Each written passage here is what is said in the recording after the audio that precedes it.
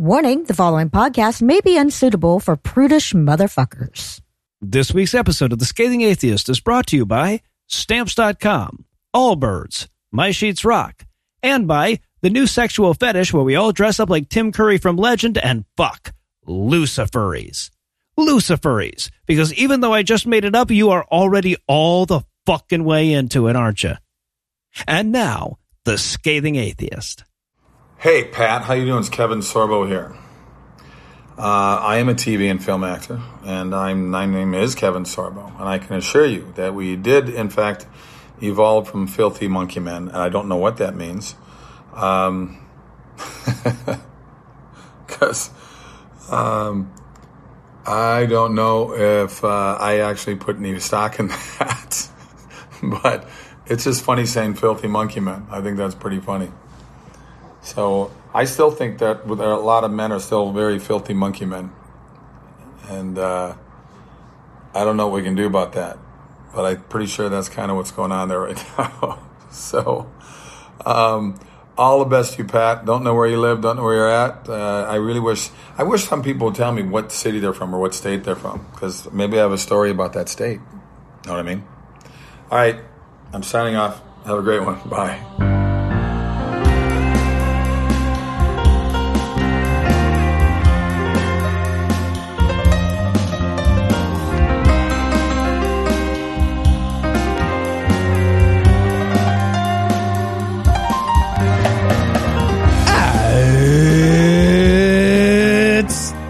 It's July 22nd. And it's Lasagna Awareness Month. Yeah, big ups to Garfield for putting in the work. Right? I have no illusions. I'm Eli Bosnick. I'm Heath Enright. And from Chris Christie's, New Jersey, Cincinnati Red State and Redtown Blue State, this is The Scathing Atheist. On this week's episode, naturopaths play the COVID card. We learn that God created the supply curve, and it was good. And we'll keep up our quest to see how many funny voices it takes to make the Bible palatable. But first, the diatribe.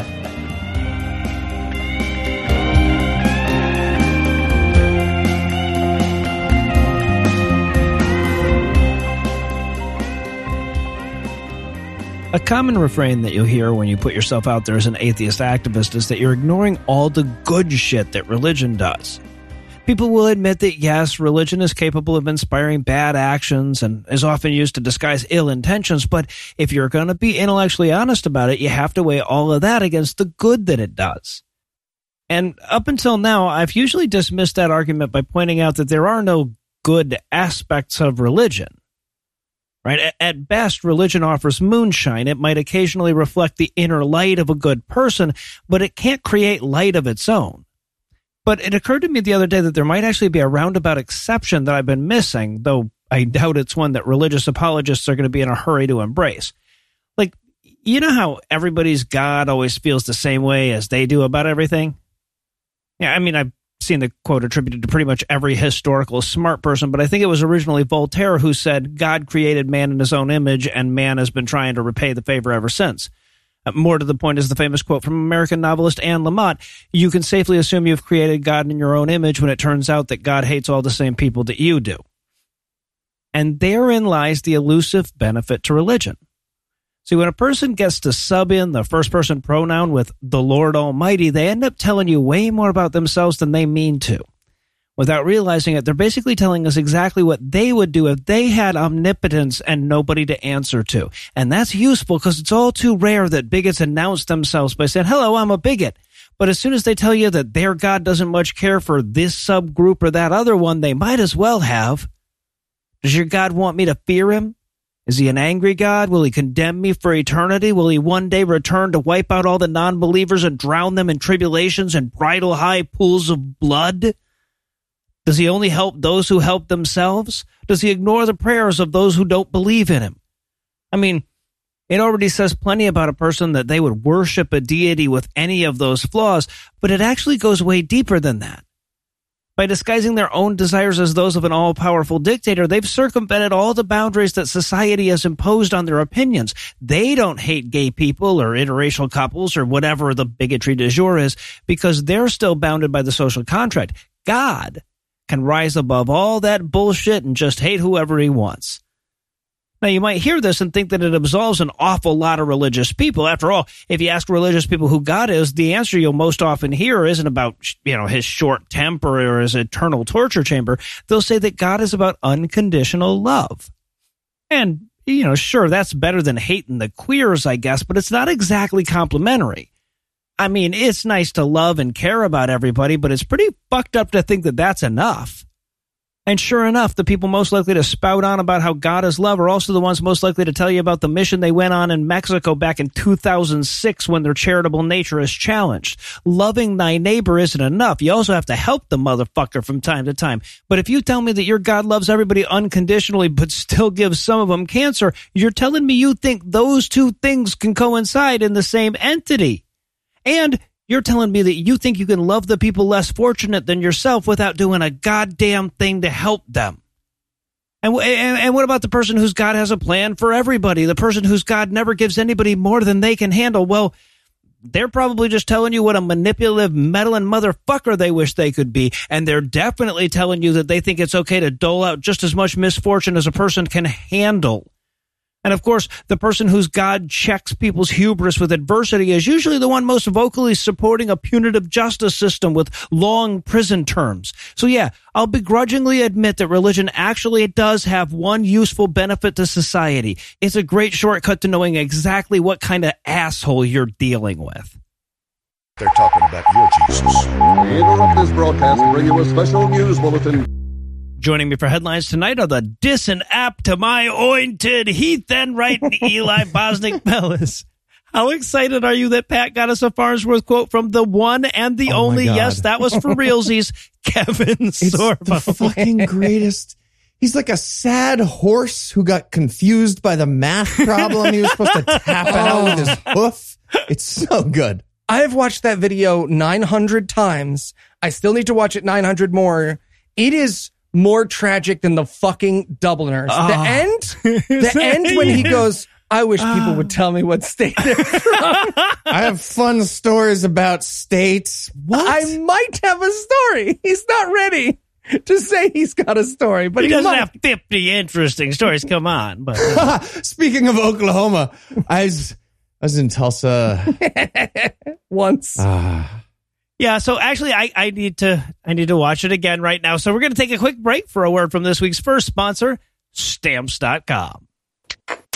Hey, podcast listener, if you've been listening to our show for a while, you know that one of our oldest and most loyal sponsors is Stamps.com. But did you know that we use Stamps.com to send out our Patreon rewards? Follow me and I'll show you how easy it is to mail hundreds of books and bingo cards a year using Stamps.com. So here we are. It's the 3rd of the month when Lucinda messages Eli on Facebook asking him to download the patrons who are due rewards that month. Yeah, just one more episode of Invincible, and then I am definitely going to respond to her. I just got to... And here we are on the 5th day of the month when she reminds him again. Right. Yes. We'll do that this afternoon. I'm just going to... Sorry. Winky face. Send. And here we are that evening when she texts him because he still hasn't sent it. Damn it. Right. Sorry. Here it comes. But once he does, in a matter of minutes, we can upload the info for our patrons, print postage, and arrange for pickup all from our home computer. That's because Stamps.com lets you print official U.S. postage and shipping labels 24/7 without having to leave your desk or buy any fancy equipment. All you need is your computer and a standard printer. They offer deals you can't get anywhere else, like up to 40% off USPS and up to 66% off UPS shipping rates. And with their Switch and Save feature, you can quickly compare carriers to find the best rates every time. Those are the wrong names. Don't print those. Stop wasting time going to the post office and go to Stamps.com instead. There's no risk, and with our promo code SCATHING, you get a special offer that includes a 4-week trial plus free postage and a digital scale. No long-term commitments or contracts. Just go to Stamps.com, click on the microphone at the top of the homepage, and type in SCATHING. That's Stamps.com, promo code SCATHING. Stamps.com. Never go to the post office again. Unless Eli sent your wife the wrong names and you have to go take the packages back so that you don't send the same people books 2 months in a row. June and July look very similar word-wise. Do they? They have J's. Mm-hmm. And now, back to the headlines. In our lead story tonight, as we're recording this episode, the U.S. Sixth Circuit Court of Appeals is wasting their time rejecting a bullshit case wherein a bunch of Catholics have sued the state of Michigan over their mask mandates. The argument in this fucking gem is that forcing students to cover their faces violates their sincerely held religious beliefs since faces were made in the image of God.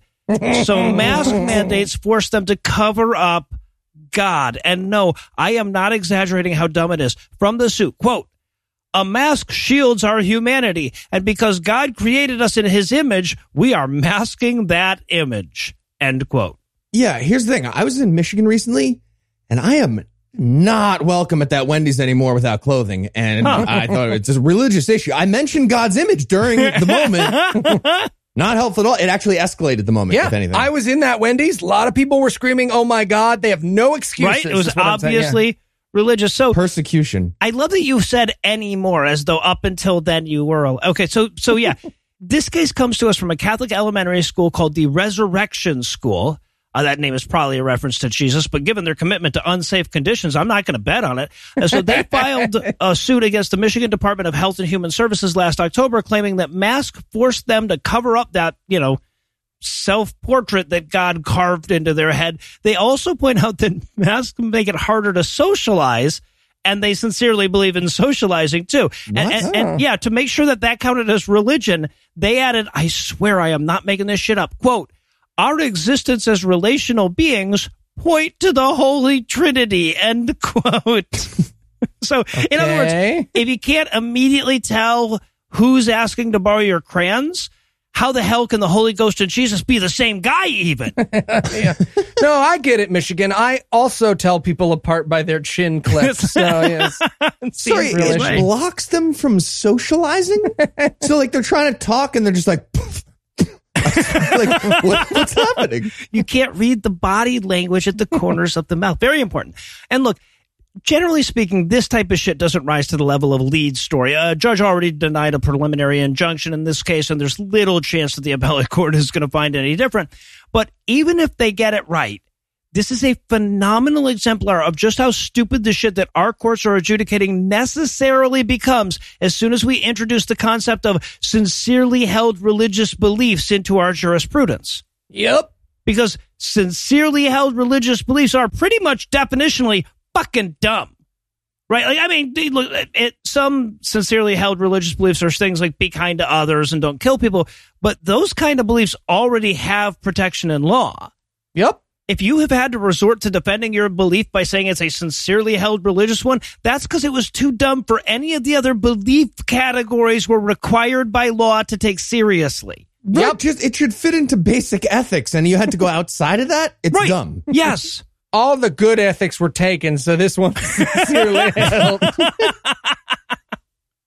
And in more like sociopath news, homeopath, naturopath, and dangerous con person Julie A. Mazie was arrested this week for providing her so-called patients with a so-called homeopathic vaccination pellet, as well as forged vaccination cards to match the dates of their nothing, because why not just not get vaccinated and cause a plague when you can commit felonies, not get vaccinated, and spread a plague instead? Yeah.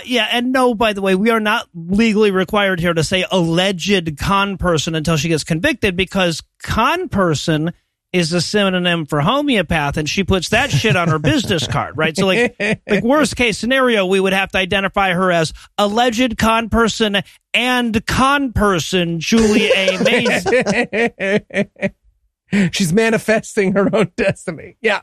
So, according to court documents, a family member of one of Mazie's patients submitted a complaint to the Department of Health and Human Services Office of Inspector General hotline after that family member told them that, quote, Mazie stated that the pellets contained the COVID-19 virus and would create an antibody response in the immune system, end quote. Who's buying this stuff? She's like, yeah, so I bought a barrel of COVID.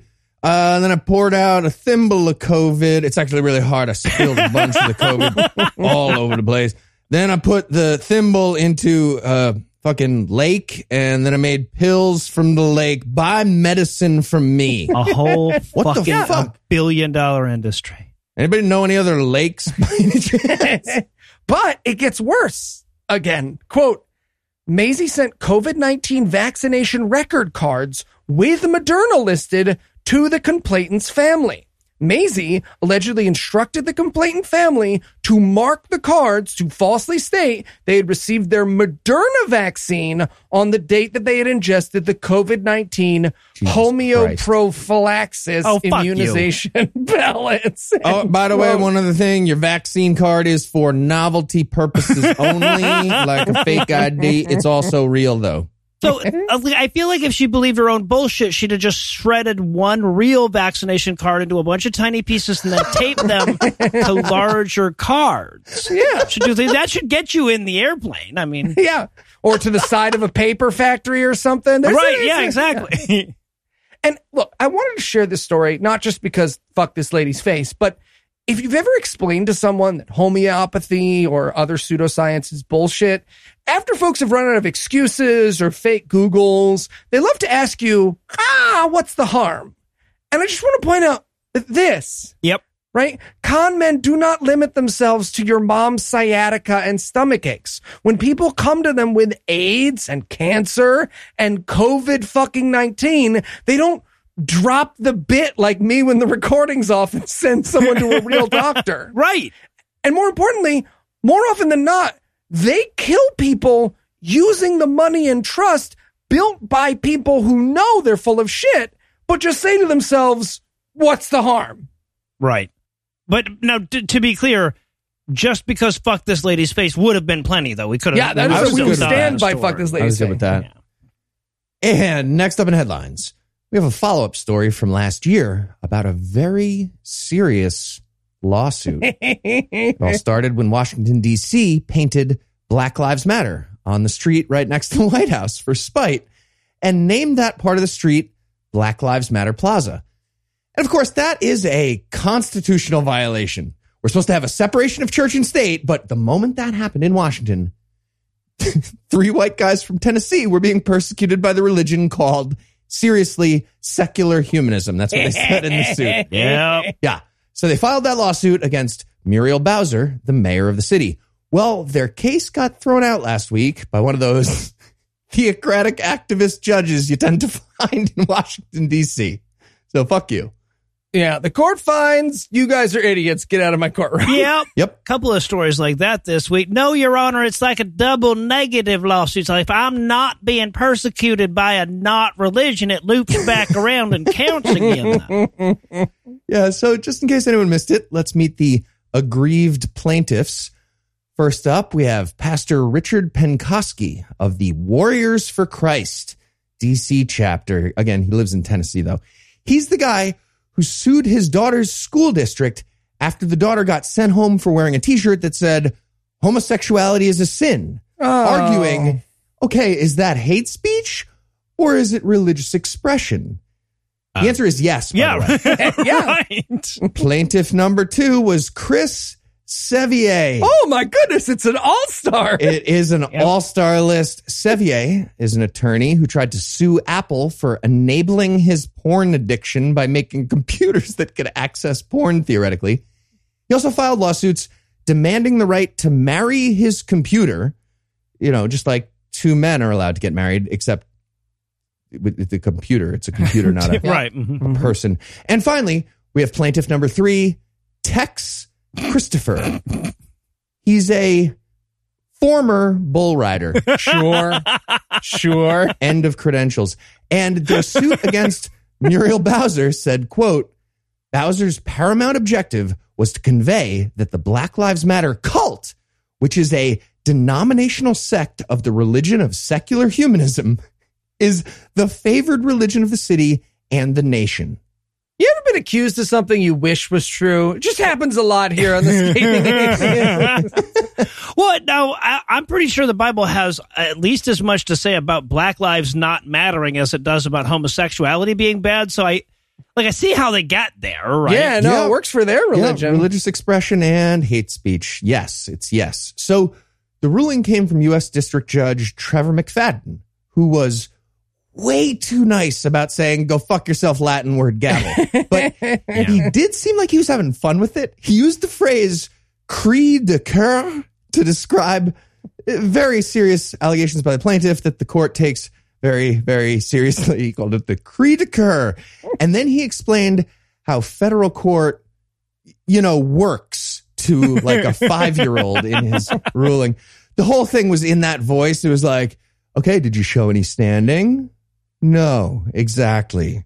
And we're not going to rename it Jesus is the Answer Boulevard. Did you ask for any legal remedy that's not stupid like that? No, you did not. And then I gave you 9 more chances. And what did we say about standing each time? That you have to show it. Exactly. Right, yeah. It's so good just leading him through the whole thing by the hand. Bottom line, if you're being persecuted by Black Lives Mattering, fucking good. Right? Yeah. Good. Yeah.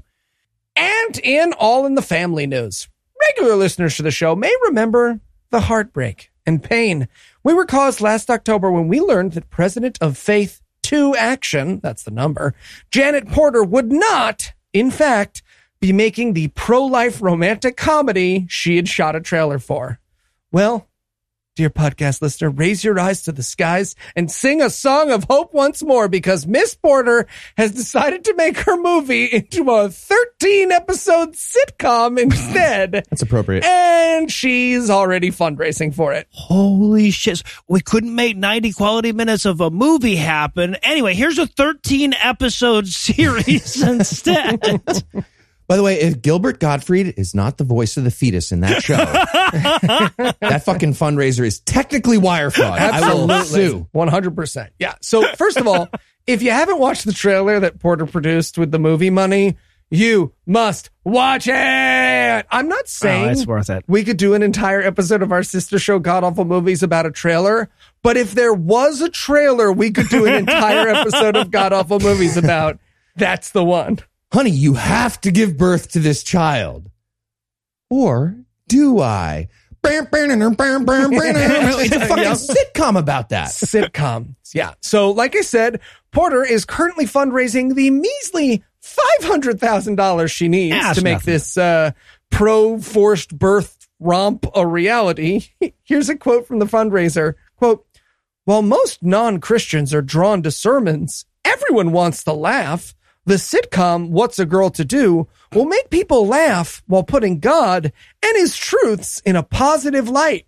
Finally. End quote. Yeah. It's like, what could be more universally appealing than a show called What's a Girl to Do from a writer offended by that implication of autonomy, right? It continues, quote, there are a lot of good Christian movies. Super wrong.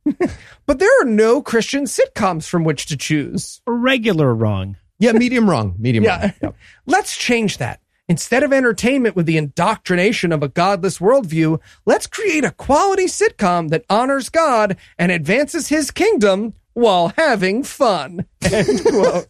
We like to have fun here at our pro-life sitcom. At the end of the show, we all learned an important lesson. Fetus jump, freeze frame. What the fuck is happening? But it's not all good news. Sadly, Miss Porter has only raised just over $2,000 as of this recording. But I need her to find that other $498,000, not just for the job security, but that is definitely a part of it. So if Noah and Heath would just let me remortgage the house, we could be a part of that, but they won't. It's very sad, podcast listener. We need all this. Right. And while we make sure that Eli hasn't put up any new for sale signs in the yard, we're going to pause for a word from our second sponsor this week, Allbirds. You could have a walk-on guest role. Hey, welcome to Typical Shoe Buying Experience. Can I help you? Because I am dressed as a referee. Yeah, about that. Why are you dressed as a ref? Because shoes are for sports. Right. But they're also like for, a bunch of other stuff. Just seems like referees very I was specific. not listening. Okay. So I'm thinking that you're going to want a pair of these. The brand name, famous athlete name. Just $899. $899. Yes. Yeah, I super do not want to spend that amount of money on shoes. Do people spend that much money on like sneakers? Yeah, apparently. It could literally be an underground spy program for all you know. Did you see the line outside? I did see the line. Yeah, very weird to have that size of line. Anyway, do you have something less pricey than that? Oh, yeah, of course. Here you go. Dad shoes, $3. Oh, yeah. These look like something Eli would wear. Yeah, this is exactly the shoes that he wears. Okay, right. So do you have anything in the middle? Something lightweight and stylish, but not insanely overpriced?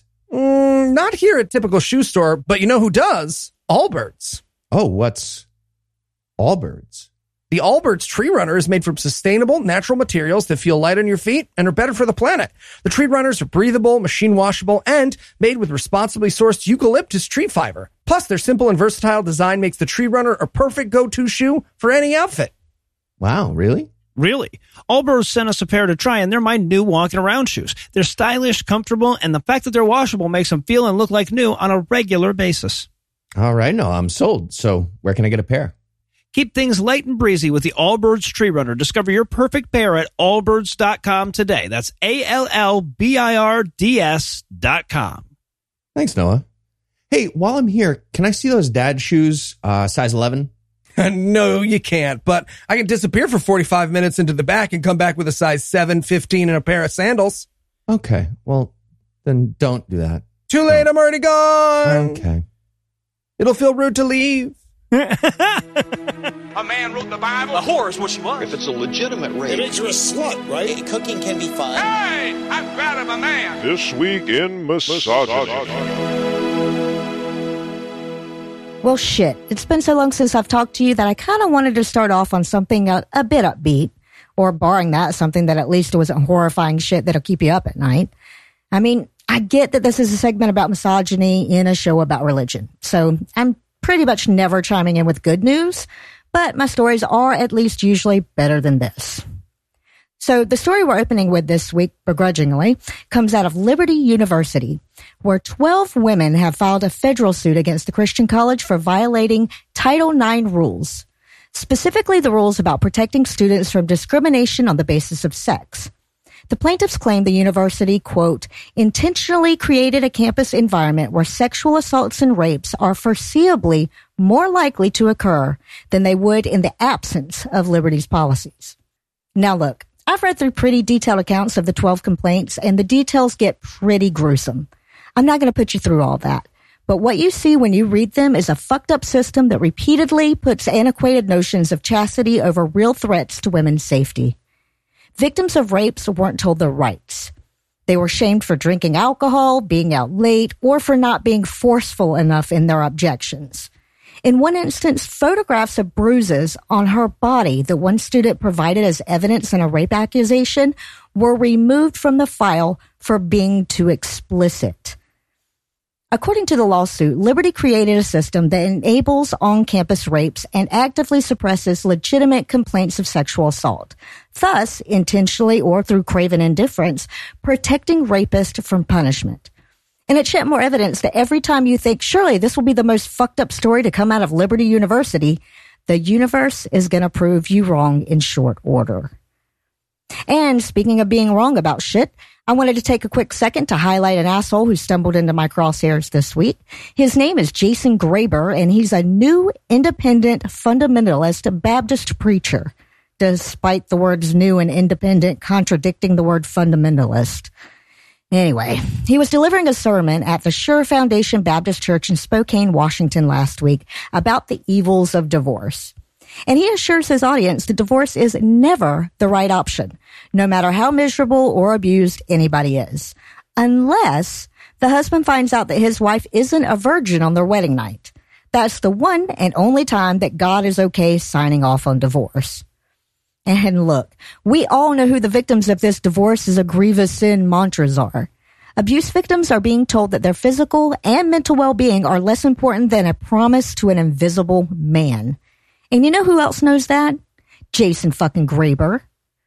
Now, if you'll forgive me, I had the audacity to do this record wearing full-blown pants instead of bikini bottoms. So I kind of need to run quick before I get fined by an Olympic committee. So without further ado, I'll hand things back over to Noah, Heath, and Eli. Thank you, Lucinda.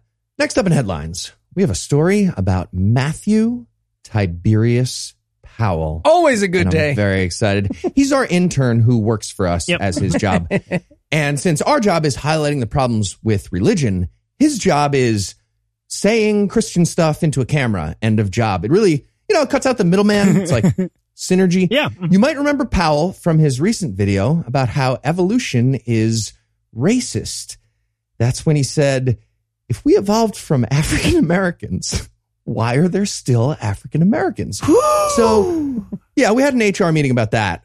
He's taken our in-house seminar on critical race theory and also our in-house seminar on geography words and how they work.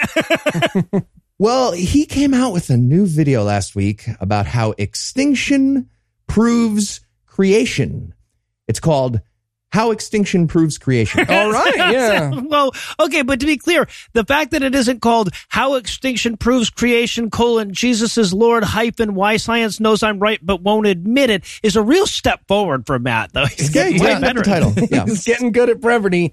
I mean, look, buddy, you're going for Employee of the Month. What is this, 6 months in a row now? Right? Keep the hits coming. Good work. So before we get into the details of the argument, I'm going to set the scene for you. Please do. First of all, Matt Powell shot this video right after attending the funeral for a 1920s gangster that he knows. Yeah. He goes to a lot of those. It did not have time to change the outfit. No. And apparently he could not book his normal studio space in his mom's living room. So he's recording in, I think, a basement comedy club with a kidnapping theme. It's confusing. And the music is telling us that a sitcom character just spent 23 minutes learning that evolution is a hoax. And then like, Tousle from Bob Saget. Hoax. So that's the mood and the mise en scène for you. Yeah. Also, this is my favorite little detail. I'm pretty sure he's wearing a leather ring from Hot Topic on his hand. Yeah, it's not so much the larger insights into the Christian worldview that we love about Matt, as it is the smaller things, like how he thinks clothes and bunk beds work. So guys, you know he moved all his shit to the basement because we made fun of his bunk beds, right? That's so very clear. I'm not saying that's my proudest achievement, but whichever of us dies last should work it into the other guy's eulogy. That's okay? Yeah, oh, sure. I will buy him a race car bed. If he lets we have so many contact pages, Matt. Just reach out. We will buy you a race car bed. You do your very serious videos from it. It's written in the thing. We've offered it so many different ways in your contract. So here's the reason that extinction proves creation. Oh, please. Powell starts by pointing out that evolutionists are constantly opening animal shelters to stop extinction. Wait, what? Hey? Not really how that works, but I'm thinking, all right, let's see where he goes with that. He continues, according to evolution, species should be getting created all the time through natural selection, which...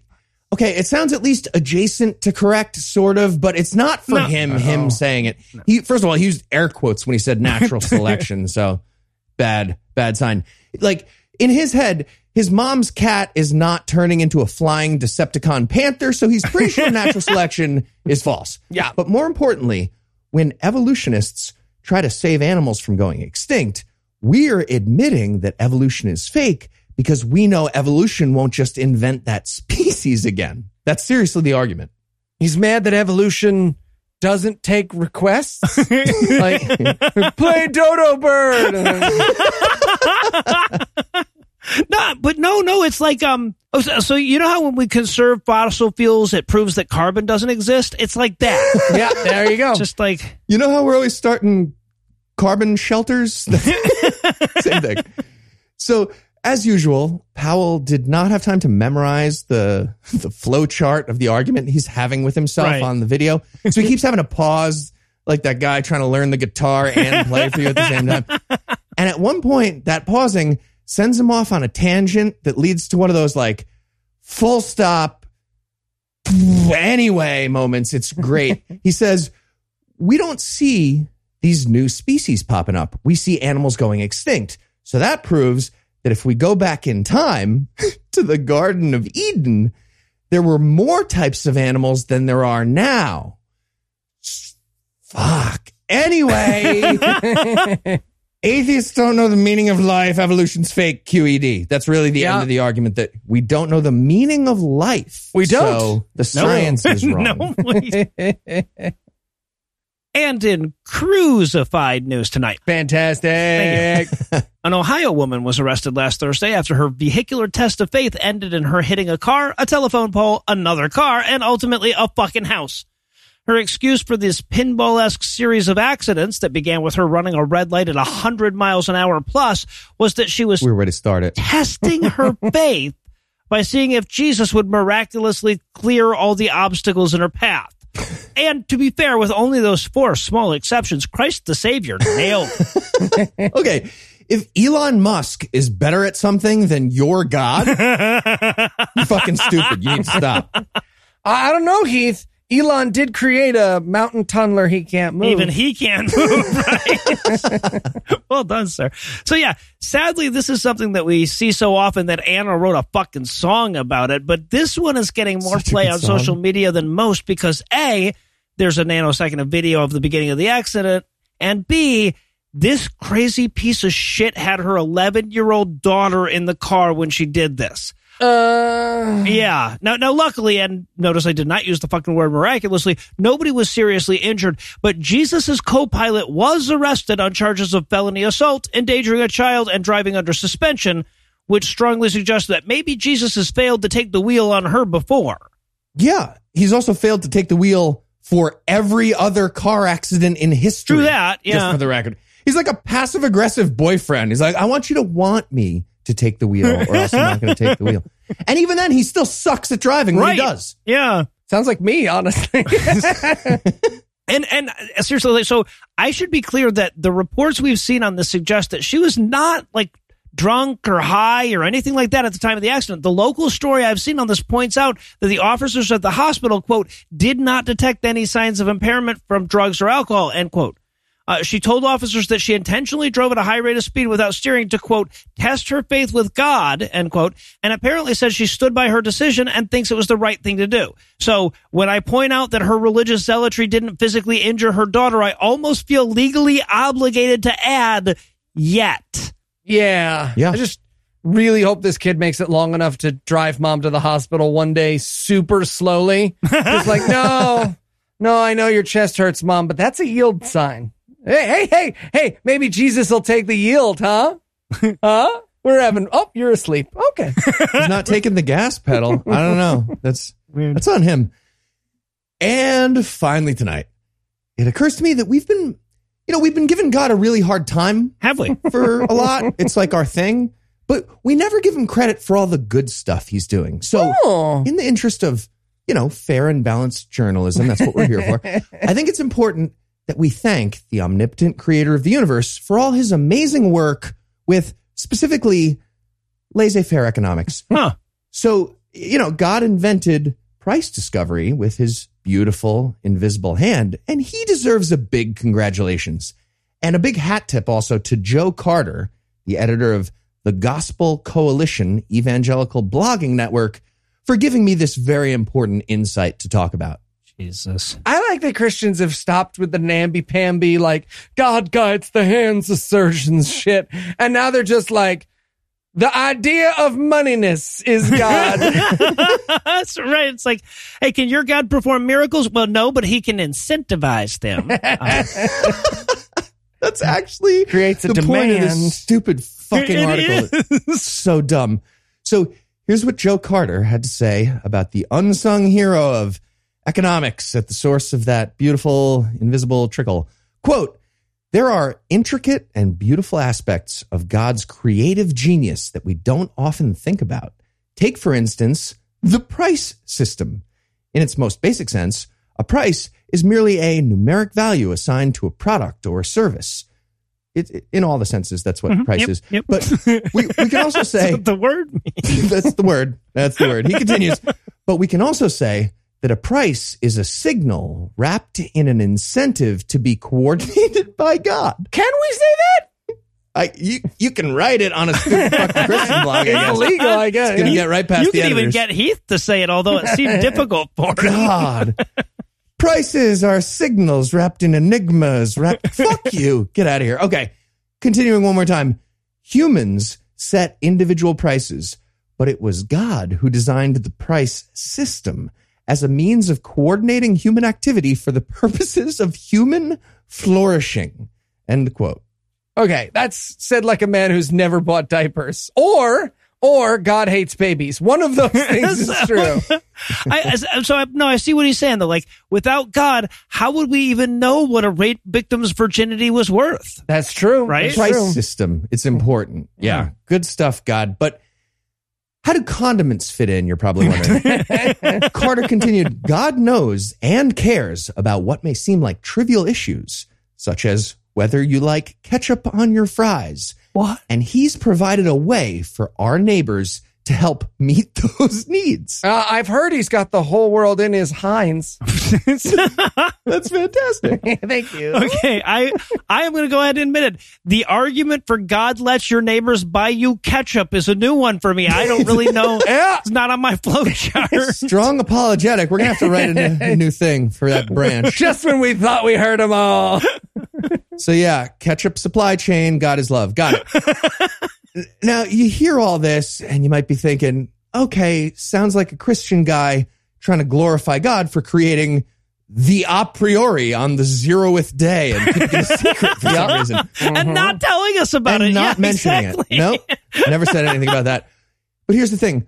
I've studied a bit of international economics. And if you go to Japan, for example, where they have a non-Christian economy and price system, it gets pretty crazy. Yeah, people just screaming at each other. Your demand is not meeting my supply. What the fuck do we do? Supply and demand. I don't know. There's no system. It's pandemonium. So, thanks again to Christian God. Yeah, right. Exactly. Well, now that Heath has qualified this episode as educational material, I suppose we can close the headlines for the night. Heath, Eli, thanks as always. Jumanji. And when we come back, the good book still won't be.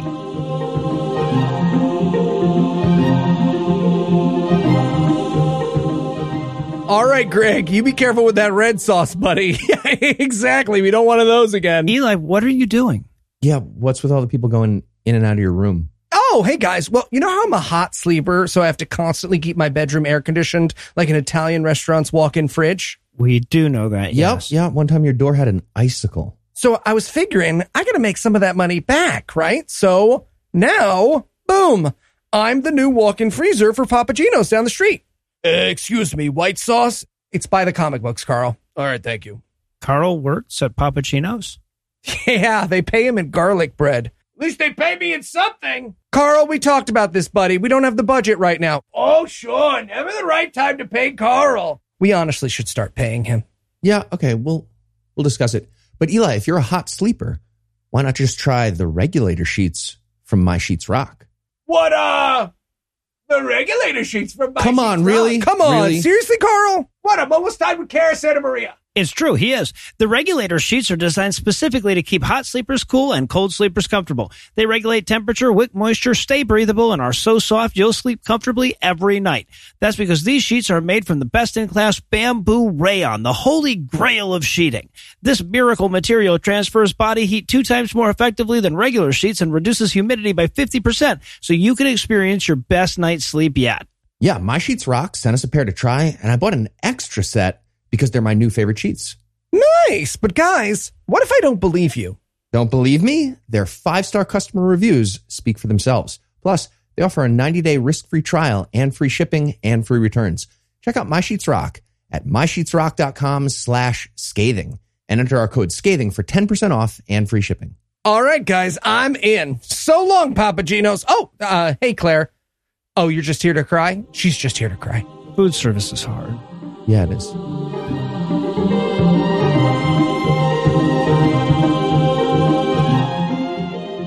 And then in between the pancakes, candied bacon. Oh, man, that sounds amazing. Oh, it is. It is amazing. Oh, wow. Heath, what are you doing? I'm just talking to Don before Bible Peace Theater. Hi. That's the part of the show where we act out the Bible. No, I know what Bible Peace Theater is, Heath, but you're doing the pre-segment introduction small talk with him. What? No, I'm not. Yes, No. you are. Noah is going to walk in any second and ask if we're ready to do a Bible Peace Theater. What?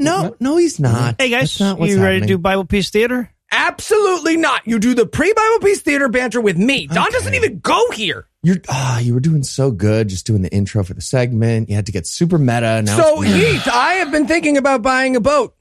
No, you haven't. Yes, I have. Tell me what haven't. you think about it. My boat. Guys. Fine. Sorry. Where are we? Well, actually, we're at the story of Tamar and Ammon.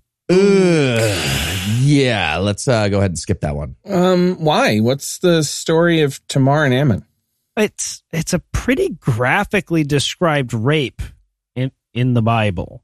Yeah, and the guy who does the raping gets killed, but it's very much like a "that's what you get for messing up my stuff" murder, and not like a rape is bad murder. Well, yeah. I mean, and the guy who murders him gets punished for murdering the rapist later in the book. So it's definitely not an anti-rape story, you know? No. Yeah, so we skip it, right? Skip it? I don't feel like we're going to get any yucks out of that story. Go ahead and skip it. We could do Ray Comfort again. Yeah, Ray only works as a gangbang on Dawn. That's pretty much it. I feel like a lot of things could fuck Dawn and it would be funny. Thanks, Eli. So skip it. Skipping it. We're going to go ahead and give it the old skipperoo. No, Just I mean, skip right past. I hear you, Heath, but kind of the point of the segment is to educate people on the stories that are actually in the Bible and all the bad ideas in them. I'm not saying we try to make it funny, but it seems kind of weird to skip it. Right. No, yeah, I hear that. That makes sense. But like, sexual assault survivors listen to the show. I'm thinking. And you're 3 straight white guys. Don, there are also that 4 of us. 4 of us. Yes, but I'm non-binary. What? Since when? Oh, I've come on at least 2 different podcasts. Huh. I don't like podcasts, so I wouldn't have heard it. Guys, we need to think of something to do with this week's episode. Oh, I've got it. Feel like you don't have it. Substitution. What's substitution?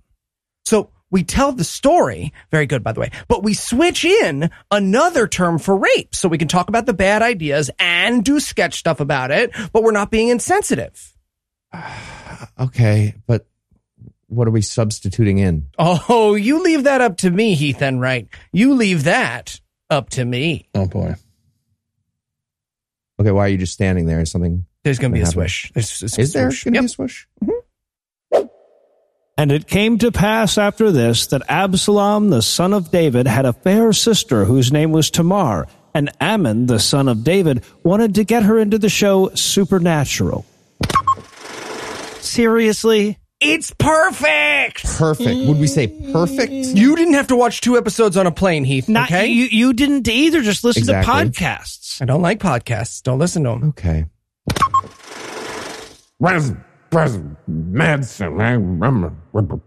Hey, Ammon, what's the matter? Oh, hey, my good friend, Jonadab. I just, I really want to get my sister Tamar into the show Supernatural. Dude, gross. She's your sister. I know. But look, if you really want to get your sister into Supernatural, here's what you do. Whisper, whisper, whisper. You didn't say anything. You just said whisper, whisper, whisper. No, I mean, don't worry. There's going to be a swoosh. Is there going to be a swoosh? Oh, yeah. Oh, I am so very sick. I'm very, very sick and ill with the sickness. I'm sick. Son, what's the matter? You're saying that you're sick and ill with sickness. Yes, I am, King David, who is also my dad, apropos of nothing. Will you have Tamar bring me some food? I mean, I could just get one of the servants to do it if you want. No, I would really prefer it if it was Tamar for my sickness to bring it to me. Okay, fine. Hello, brother. Father tells me you're ill, so I brought you some food. Oh, Tamar. Hey, that's nice of you. Everybody, can you give us the room, please? You want the room so you can eat your food? Yes, I need to eat my sickness food alone, but just with Tamar, me and Tamar. Okay. Sure, if you say so. Aha! Now that we're alone, I'm going to make you watch the show Supernatural. No, please.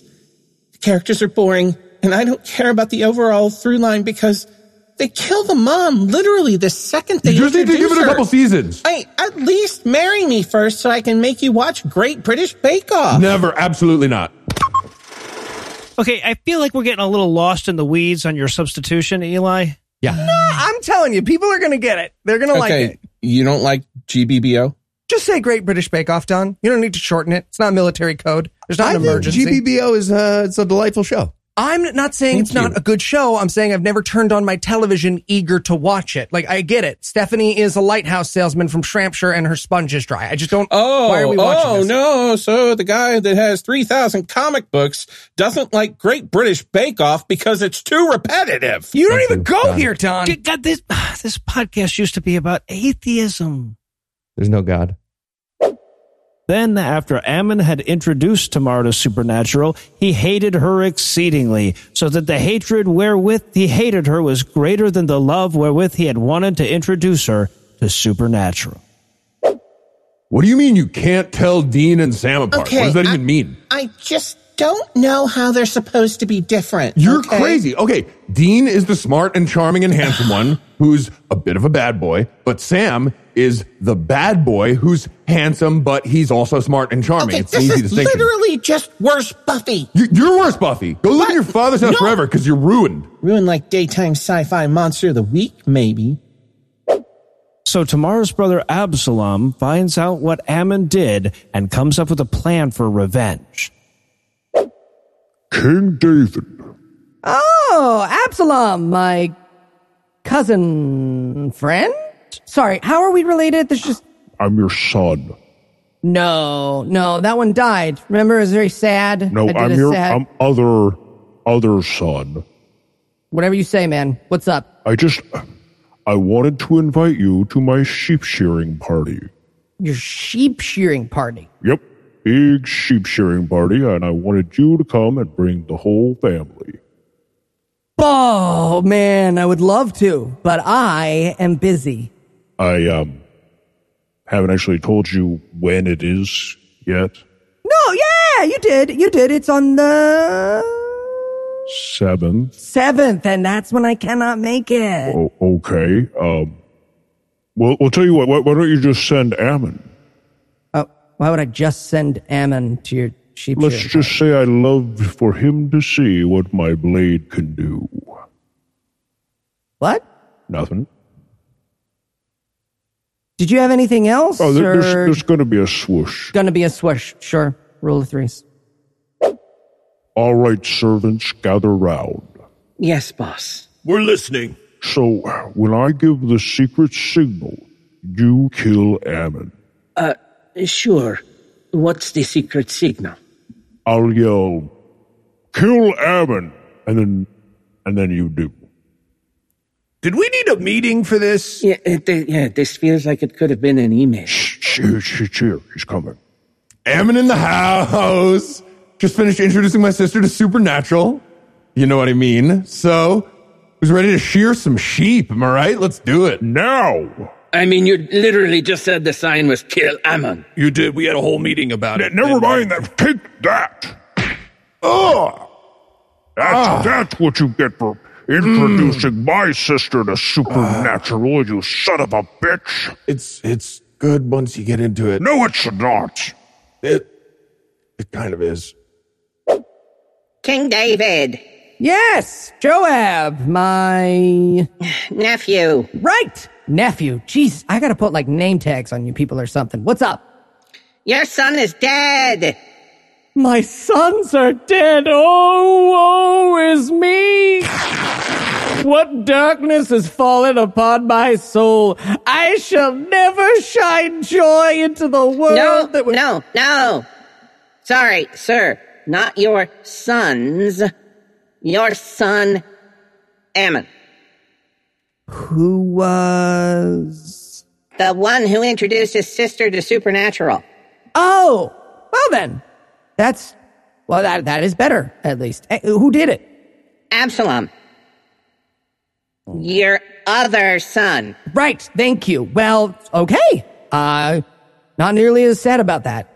Honestly, really wish I hadn't torn this shirt. God, I love this shirt. But yeah, I guess I gotta kill Absalom for killing Ammon, though, right? I mean, sir, he did introduce his sister to supernatural. Yeah, no, he did. And that show is bad and repetitive. No, it's not. Get out of the Bible. You're not in the Bible. Sam and Dean are a treasure. BUSYKINGEY, busy kingy. What's the kingy busy doing? Being busy. Your Highness, King David, please help me. Oh, sure, little old lady I just came across on the road. How can I help? I am but a poor widow, and I have 2 sons. One killed the other, and now my family wants me to kill him. What should I do? Oh, I don't know. Don't kill your son, I guess? Whoa, that's very good advice, Your Highness. Would it happen to apply to anything in your life, perhaps? Huh. You know, now that you mention it, I'm actually going through the same thing with my sons. Wait a minute. Did Joab put you up to this? Yes. That clever bastard. Well, you tell him I'm not actually going to kill my son. What's his face? But I am still mad about him killing my other son. Something. So I don't want to see his face. I'll tell him. Yeah, and also, could you ask him if I do see his face, could someone tell me so that I can be, appropriately mad about it? I'll let him know, yes. I mean, book's just lousy with my family members. Sure. Are we related? I don't know, man. Maybe. Cool. Absalom! Oh, hey, Joab. How's it going?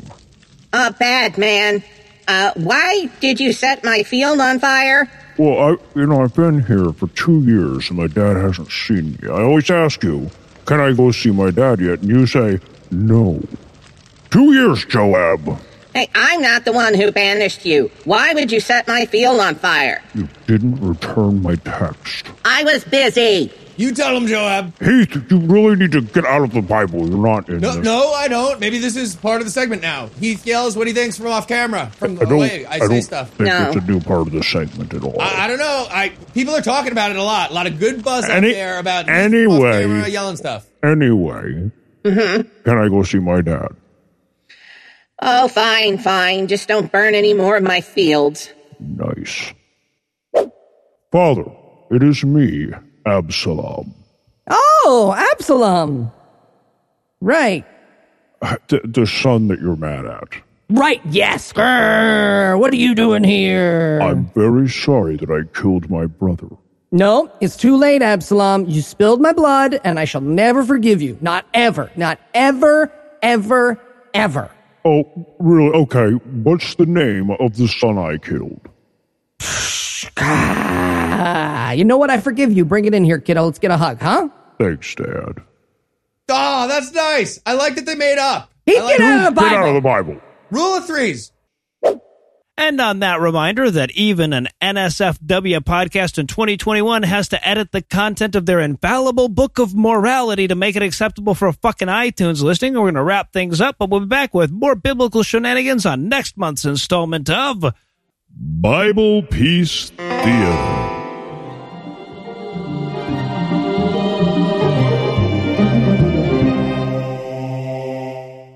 Before we clean out the grease trap tonight, I want to offer up a ginormous thank you to Pat for getting a tentative needs the money but doesn't feel great about this Farnsworth quote from none other than Kevin fucking Sorbo. And if you enjoyed hearing it, check out the Facebook page for a link to the video. Trust me, it is even more pathetic when you can see him. Anyway, that's all the blasphemy we've got for you tonight, but we'll be back in 10,022 minutes with more. If you can't wait that long, be on the lookout for a brand new episode of our sister show's Hot Friend God Awful Movies, debuting at 7 a.m. Eastern on Tuesday, and an even new episode of our half-sister show Citation Needed, debuting at noon Eastern on Wednesday. Obviously, I need to thank Heath Enright for emerging from his cocoon, Lucinda Lucians for blossoming out of her bud, and Eli Bosnick for clawing out of his pod to be with us tonight. Also want to thank Don Ford for coming out of his, probably his bedroom, I guess, to be here. Also want to thank April for pointing out to me that I can assure you we did, in fact, evolve from Filthy Monkey Men is a haiku. I also want to thank ex-famous person Kevin Sorbo for providing this week's Farnsworth quote, despite remaining personally unconvinced of our filthy monkey origins. But most of all, of course, I want to thank this week's best people: Michael Dennis, Adam, Rebecca, D&D minus Cameo, D-Bench, John Doe, Siege McSheen, Turner, and Austin. Michael Dennis and Adam, whose cocks would have been happy to launch Jeff Bezos into space if he just asked. Rebecca, D&D minus D, and John Doe, whose IQs are so high they need scaffolding. And Siege, Turner, and Austin, who are so sexy just mentioning them here qualifies this podcast as porn. Together, these 10 tender hearts made our tendentious tendencies more tenable this week by giving us money. Not everybody has the money it takes to give us money, but if you do, you can make a per-episode donation at patreon.com/scathingatheist, whereby you'll earn early access to an extended ad-free version of every episode. You can also make a one-time donation by clicking on the donate button on the right side of the homepage at scathingatheist.com, and if you'd like to help, but not in a having less money kind of way, you can also help a ton by leaving us a 5-star review, telling a friend about the show, and following at PIATBot on Twitter. Legal services for this podcast are provided by the law offices of P. Andrew Torres. Tim Robertson handles our social media, and our audio engineer is Morgan Clark, who also wrote all the music that was used in this episode, which was used with permission. If you have questions, comments, or death threats, you'll find all the contact info on the contact page at scathingatheist.com.